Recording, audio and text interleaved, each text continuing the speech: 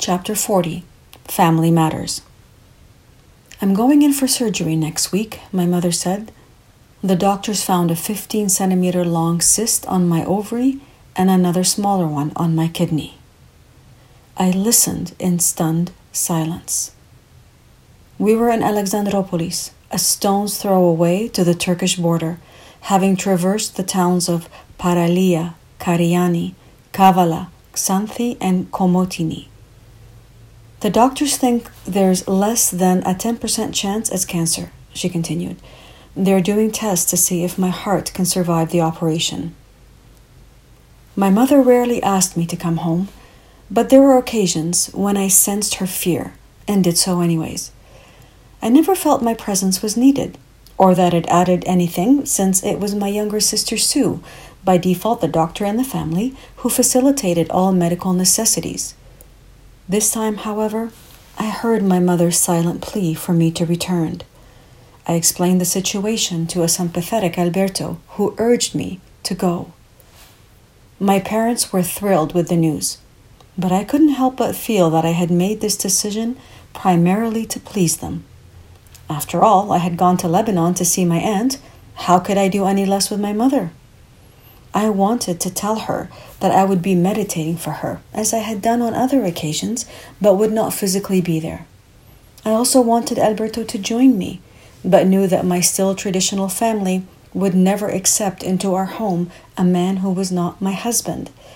I felt like a coward, driven by guilt and obligation, the flight tickets in my hand confirmation of that cowardice.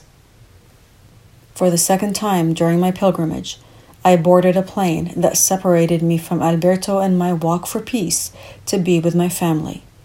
As I boarded that plane on June 16th, 2002, I hoped that all that I was leaving behind would still be waiting for me. 4 connections later, I arrived in Ottawa, Canada, overwhelmed with exhaustion. My father greeted me at the airport, looking older and more haggard than I remember, but certainly pleased to see me. Beyond the basic details of my flight, my health, and my mother's condition, we drove in silence, and I was grateful for that. It was my first time home in over 18 months, and I needed time to adjust to this reality. Everything was so clean and orderly. Cars drove in their designated lanes and obeyed traffic laws. Pedestrians crossed at green traffic lights or at crosswalks. I understood every road sign I saw and conversation I heard. I had spent 6 months trying to communicate in languages I had never heard before, and now felt overwhelmed at being able to understand everything. The bombardment of my senses continued the following day. The road, the houses, the neighborhoods, all looked familiar, but at the same time, foreign. I felt nauseous and disoriented, and stopped several times to heave, hoping that whatever was happening would pass quickly. My mother sat in her hospital bed, her eyes closed, her lips curved in a slight smile. Despite her ill health, my mother's face looked young and belied her 60 years. I was relieved to see that she had no tubes or devices strapped to her. At the sound of my cheery "good morning," she turned towards my voice and reached her arms out to me. I hugged her tightly. "So tell me about Alberto," were the first words that came out of her mouth. Chuckling, I sat on the edge of her bed and recounted how we had met and how our relationship had recently evolved and was still developing. Her questions were direct but sincere, as were my answers, and she only stopped when she was satisfied that she had the entire story. We spent that day and the days that followed speaking about my pilgrimage and the people and experiences that had forever changed my way of thinking. The hospital room became the meeting place for people I hadn't seen in years. Cousins, aunts, relatives, and friends all stopped in to wish my mother well.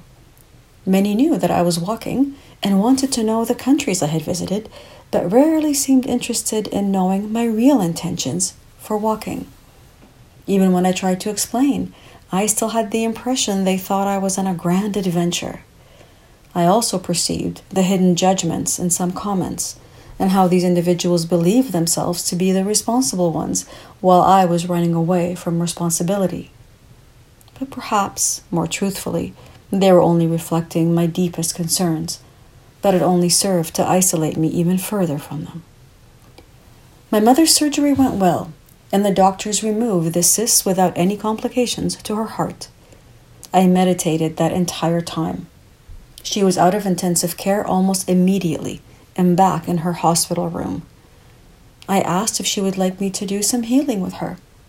I didn't know how she would respond and feared she would think it was too far removed from the practical medical surroundings that she was in. But to my great surprise, she said, "What do I have to do?" "Just relax and be open to receiving it. That's all," I responded, delighted by her desire to actively participate. I explained that I would be envisioning her body enveloped in a light that was so loving and caring that it healed and strengthened everything on its way. "Imagine that light yourself," I said, "and feel it moving within your body. If you want, you can direct it to any part that you feel needs it. I'll just focus it with you." After a few deep breaths, I began to feel the familiar warmth flowing through me. I moved my tingling hands over her body, hovering them over her heart. My hands pulsated with energy, as if keeping rhythm with her heartbeat. My mother placed her hands first over her stomach area and then over her eyes, before resting them on my hands above her heart. I felt tremendously happy. I had helped my mother in her healing journey, but more importantly, shared with her an emerging part of myself, a part that longed to express itself beyond the protective boundaries of my relationship with Alberto and declare its presence to the world. It took its first step that day. Alberto was never far from my mind, but in the hustle of all that was happening and the time difference, I couldn't call him. We emailed, but I felt the edge in his words and the indirect accusations. I didn't know what would be waiting for me when I got back. My mother continued to recover quickly, amazing her doctors.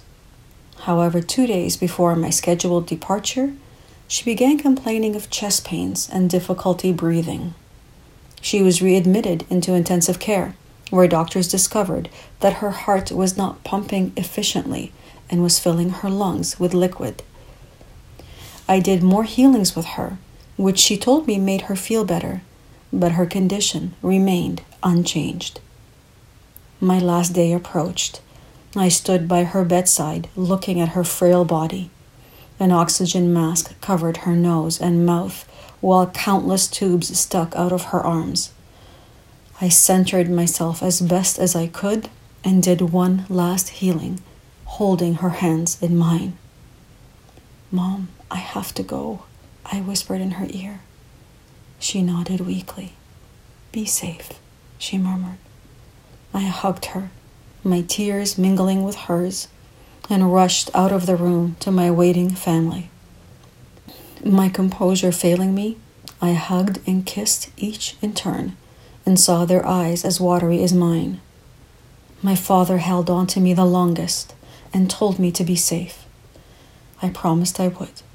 I ran out of the hospital, blinded by my tears, and stepped outside into a fierce thunderstorm. The wind lashed the reins against my face, and the thunder rumbled threateningly, the heavens themselves reflecting my inner turbulence and despair. My youngest sister, Lori, expertly negotiated the storm to the airport. We cried in the car, and then hugged and cried some more when she dropped me off. I boarded my flight more drained than ever. Images of my mother burned into my memory, augmenting feelings of guilt that no amount of reasoning could assuage. 24 hours later, I was back to my other reality and to Alberto. They had both waited for me. I rushed into his waiting arms and stayed there, craving safe haven from the raging storm I had just left behind, and relieved to receive such a loving welcome. After a 17-day hiatus from our walk for peace, Alberto and I took our first steps out of Alexandroupolis for the remaining 40 kilometers to the Turkish border. Another month had ended, but what a month! The gifts that Greece offered were many, but she had surprised me with the most unexpected, one that had been walking alongside me the whole time. I will forever associate Greece with this new love that I found. Thank you, Greece. Efaristo.